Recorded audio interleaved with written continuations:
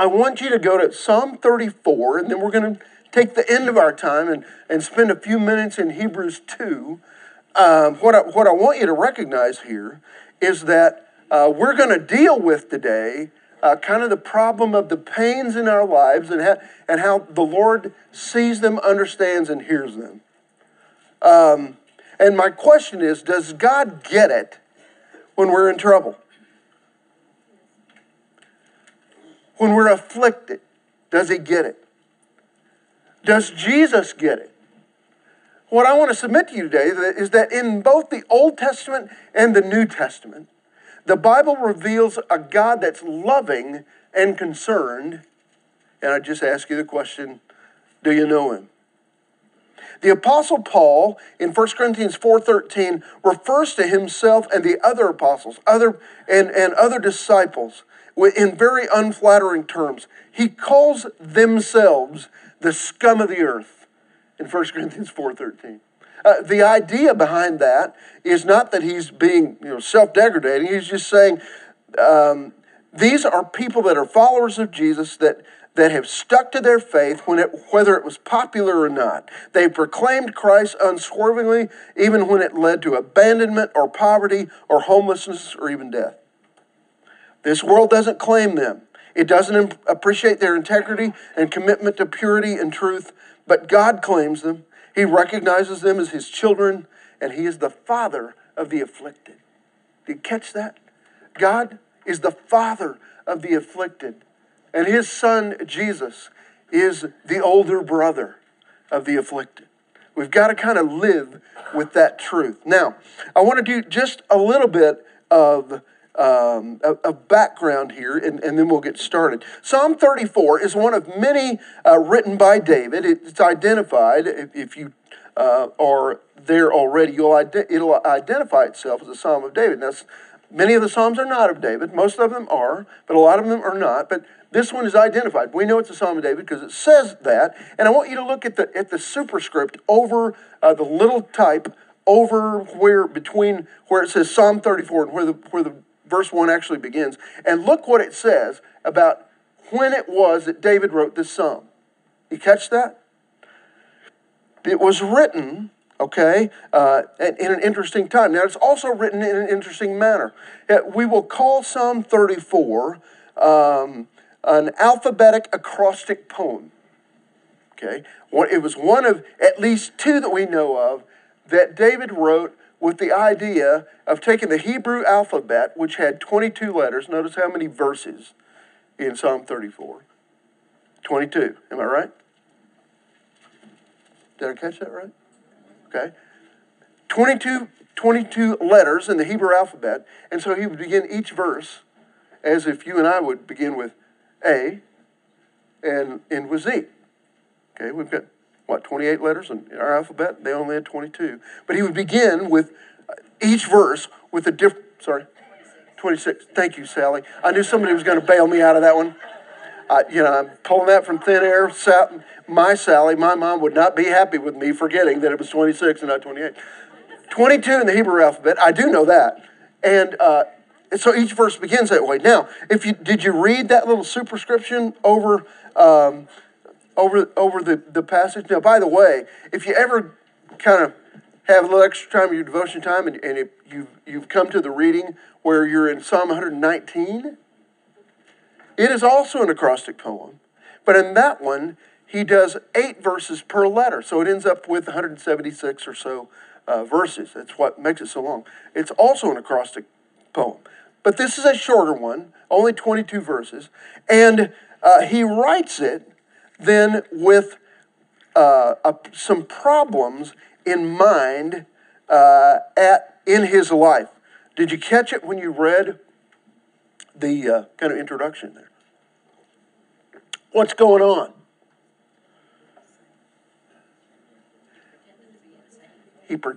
My Bible says he feigned madness. Now the context of that is he's running from Saul for a long time. David is the king designate, but Saul is the king. He hates David, trying to murder him every time he turns around. And he wasn't accepted by anybody else as well. So in an attempt to kind of hide, he goes over in kind of the territory where Goliath is from, interestingly. And he first tries to join up with the army, and they don't want him. So then he just decides he's going to go into town and act like he's crazy. And in that process, by the way, the reason he wasn't accepted in the army is because he had killed tens of thousands of Philistines. And so the Philistines aren't going to accept him in their army, at least not at this point. So to avoid suspicion, David acts as like he's insane. And the king looks at his servants around him and says, don't I have enough crazy people around me? What are you guys thinking? And David was allowed to leave. He escapes with his life here. Now, so what we're dealing with here is a guy that is desperate. Have you ever been so desperate that you pretended to be crazy to get out of trouble? I don't have to pretend. Okay? Okay, fast forward then. In a few minutes, we're going to go over to Hebrews 2. And in these two verses are all that we're going to look there from Hebrews 2. They come from a different setting altogether. In this setting, the book is written to Christians from a Jewish background who are suffering their own kind of rejection, their own kind of pain, their own kind of affliction. They have been ostracized from their friends for choosing to follow Jesus as the Messiah in a Jewish culture within Rome. And the temptation for them was to go back to being Jewish only and save their hide. So you've got pressure in both of these passages, and we're going to kind of deal with it. Now, what I want you to do is turn with me to Psalm 34. I'm going to ask Steve Blair, if you wouldn't mind, man, to read the first 3 verses, and then turn to your mother and say Happy Mother's Day. He gets to be here with his mother. Miss Blair, Happy Mother's Day. Good to see you. Okay.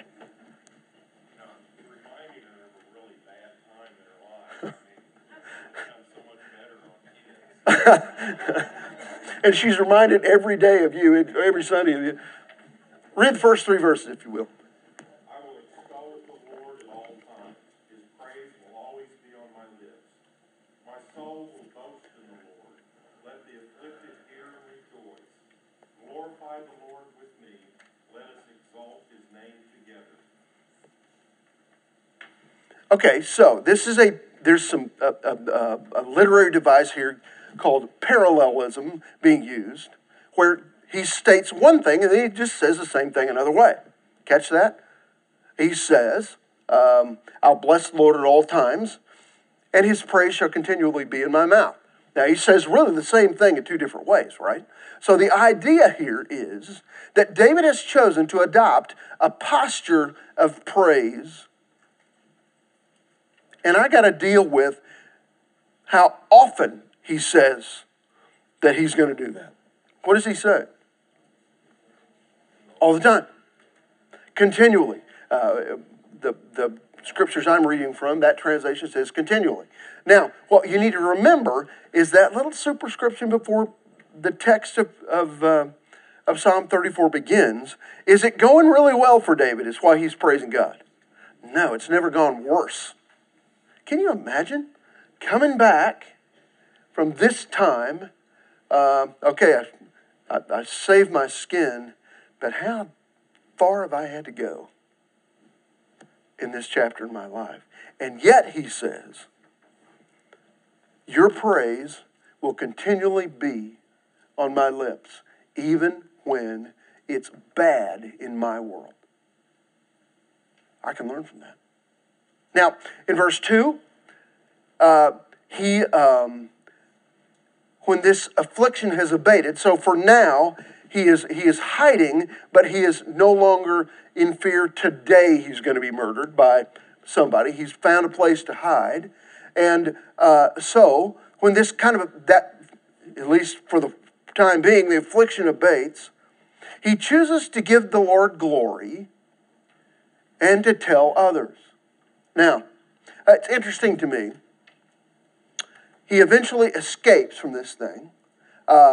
completely from this chapter in his life. And he's going to speak in terms not only of, wow, I got free from King Achish over there in the Philistines, with the Philistines, but this is still going on. And I think it's a statement of faith, Psalm 34:2, that he's saying, one of these days, this is all going to be gone.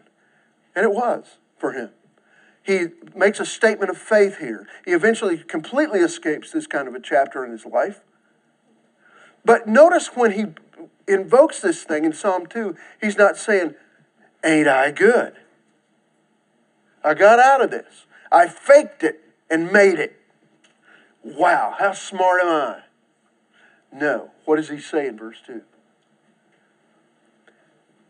He says, I'm going to give God the glory. I'm going to bring praise to him. He rescued me. And he tells others about it. I had a brief conversation on either Thursday or Friday with a young member of our team, our staff, at the school. This young lady is a really good recruiter for us, and she's getting ready to do another school thing, and she's going to eventually be gone from our team. And I'm sad about that. We were talking about that a little bit. And she looked at me. And this lady has a way of kind of piercing your soul when she looks at you. And she said, okay, so how are you doing today? And I got a little choked up. Because I said, I'm going through a season in my life when Rhonda has read over the last year a book that talks about that some people over in Great Britain think there are thin places on the earth where heaven's just a little closer. And this is in Ireland, I believe, that we were reading about. Not so sure I believe that, but I'm telling you, I'm living in a thin place. I see him everywhere. And I said to this girl, I said, you know, I remember a preacher telling me years and years ago, and it stuck with me, and I'll say it to you. If I could take what's in my heart and give it to you, you would never give it back. It's time to tell. It's time to tell. Larry Harris made a crack a little bit ago about this place on his arm, which looks really good to me. But he said he's been telling his grandkids, you know, if you need me to go with you to show and tell, he can show a part of his thigh on his left arm, or his right arm. We need to tell. We need some show and tell, don't we? David just says, God has been good to me, and I'm going to tell other people about it. He's rescued me. Now, this all requires, if you look at verse 3, this all requires for him and for you and me a change of perspective. And right here, he's going to turn to the men that are with him. We think there were about 400 fighting men with him. And he's going to invite them to change their perspective as well. Oh, magnify the Lord with me, and let us exalt his name together. It's previously been kind of a personal thing, and he uses another one of these parallel statements where he says two things back to back that really mean the same thing. He invites others to join in his praise. He recognizes that he serves an eternal, powerful creator. He's in charge, I am not. And he recognizes that. Okay, let's go on in the story. We're going to need to read a little longer portion. John, can I get you to read 4 down through 10?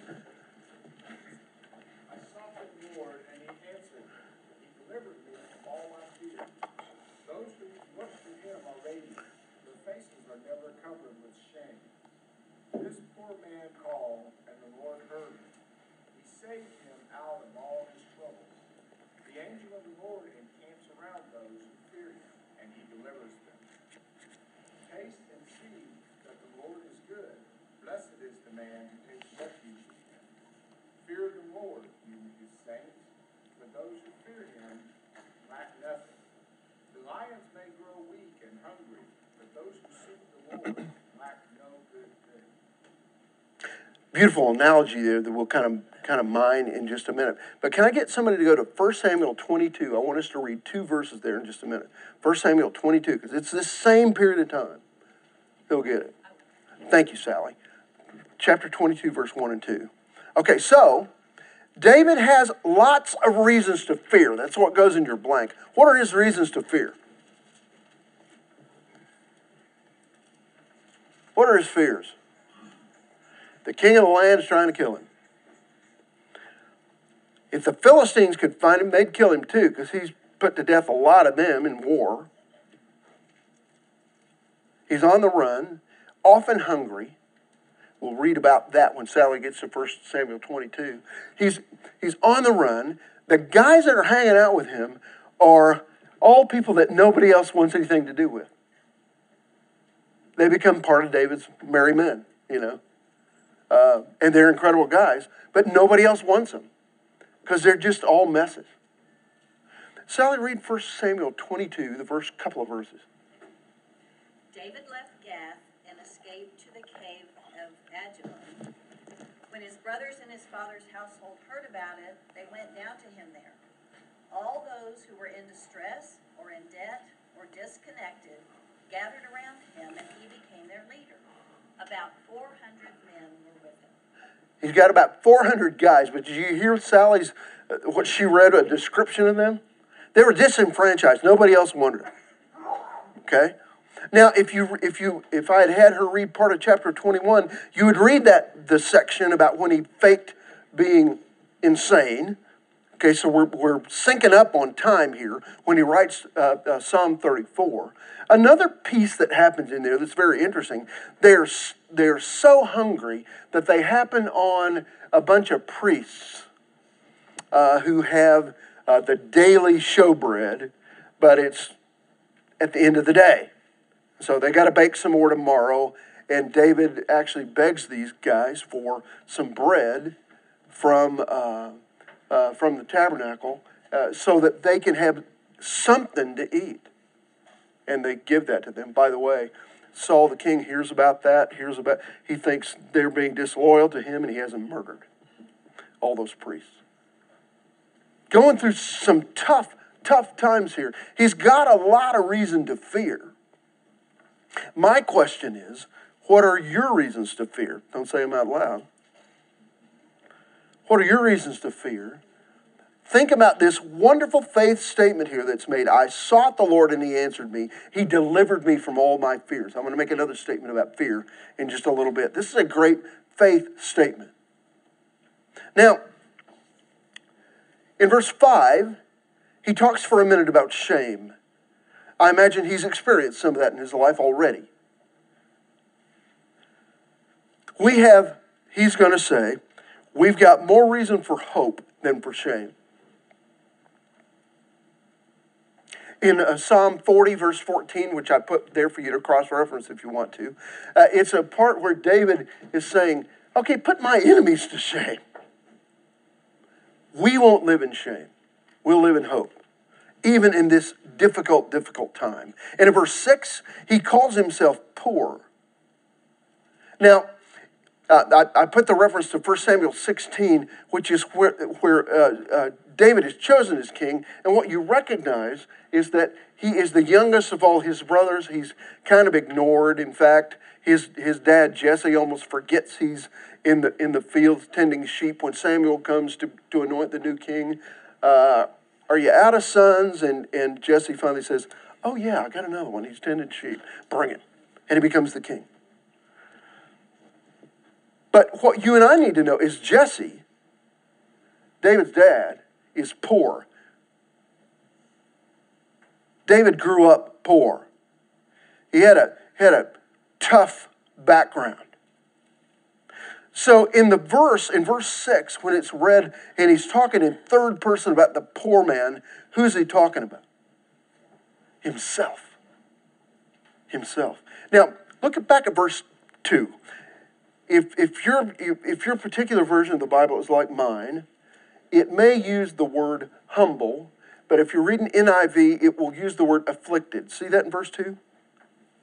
Okay. That is the same word, okay, in the plural that is used in the singular in the verse before us as poor. Poor and afflicted. He's calling kind of the same thing.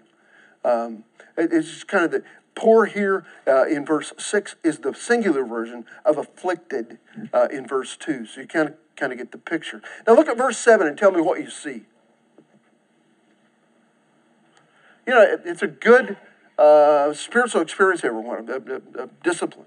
To just read the passage and say, I want to see that for a minute. I want to think about it for a minute and see if I can see it.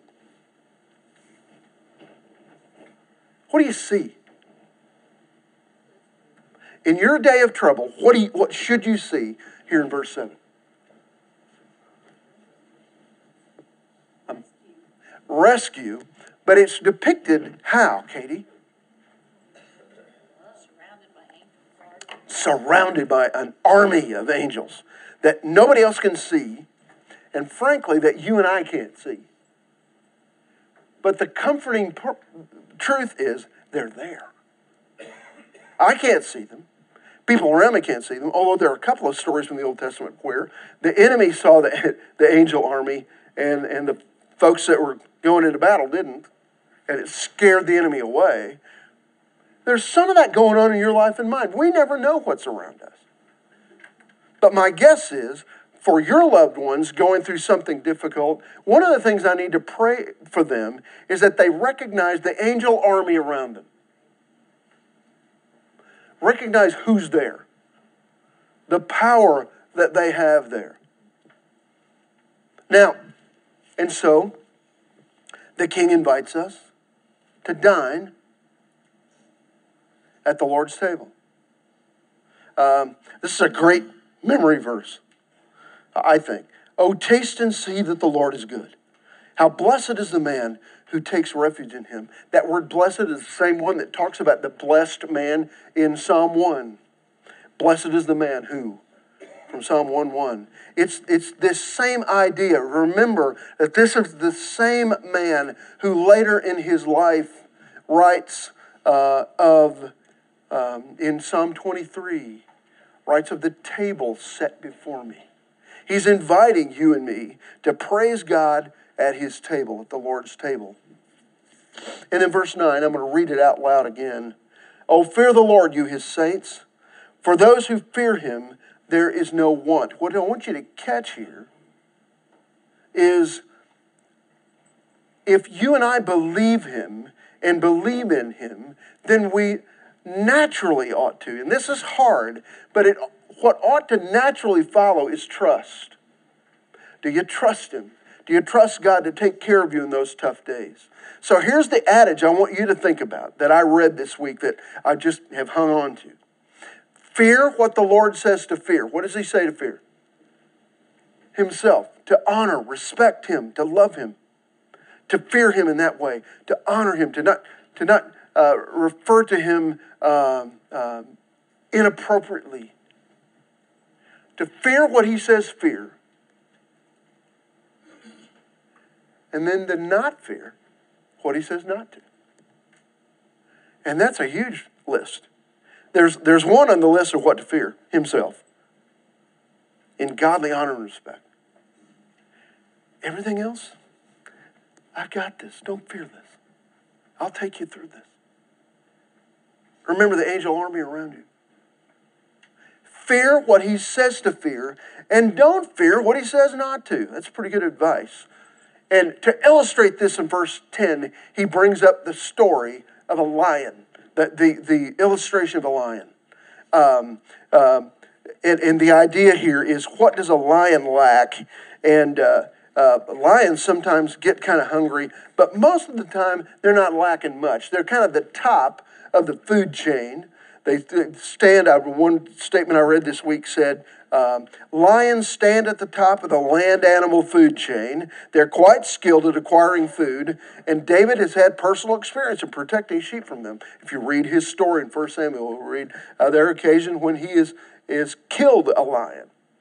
Lions are extremely self-sufficient. But even so, they can grow weak and hungry despite their self-sufficiency. And so he invokes this and says, if a lion lacks occasionally, you and I don't.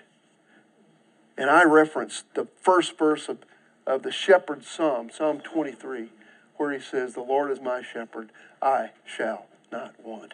In one translation it says, I lack nothing. Even if the lion lacks, you and I don't. It's kind of the idea. Now, let's go from there, with that as a background, to Hebrews 2. I want to quickly deal with two verses. We're going to go to verse 17. You remember now, this is spoken to those who are under intense pressure and trouble. And they're being threatened to abandon their faith and turn back. Therefore, he, Jesus, had to be made like his brethren in all things, so that he might become a merciful and faithful high priest in things pertaining to God, to make propitiation for the sins of the people. For since he himself was tempted in that which he has suffered, he is able to come to the aid of those who are tempted. Now, if you're dealing like I sometimes do, and maybe even as David did in his day with okay, how can, I understand that God loves me, he cares for me, he's providing for me, but how can he know what I need? This passage in Hebrews answers that. How does he know what I need? Because he experienced it through his son. He experienced it in every way, the Bible says in 4:15. It says he experienced what we've experienced in every way, and yet without sin. If Proverbs 34 tells me that God provides, then Hebrews 2 tells me, how does he know what I need? Because he's been through it. I referenced here the 50th Psalm, and I hope you'll take a minute to look at that at some point. He talks what it talks about in a series of kind of rhetorical questions is what you and I have got to recognize is that God needs nothing. He doesn't need anything. That's a truth you and I need to hang on to. So if he needs nothing, how can he understand what I need? He can because of the life and the ministry and the testimony of his son Jesus, who is described here as the one who went through it all.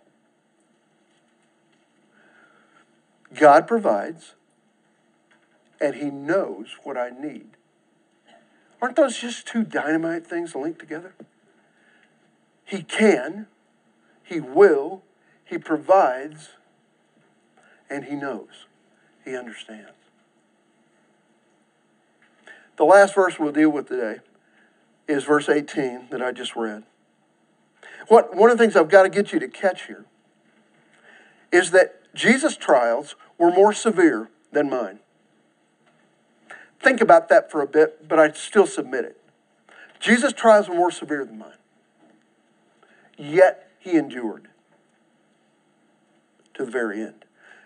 In Matthew 4, it talks about this great temptation experience that he had for 40 days and 40 nights without food. I've never done that.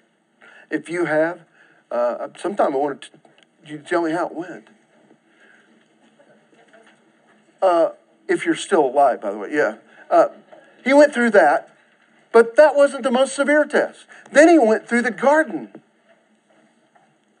When he said to the Lord his Father, not my will but yours be done. That's what I quoted here from Matthew 26. Not just in the wilderness with Satan, but in the garden, once again with Satan, and pleading with the Father in Matthew 26:39. He surrendered. It reminded me of a statement that C.S. Lewis made in his classic book, Mere Christianity.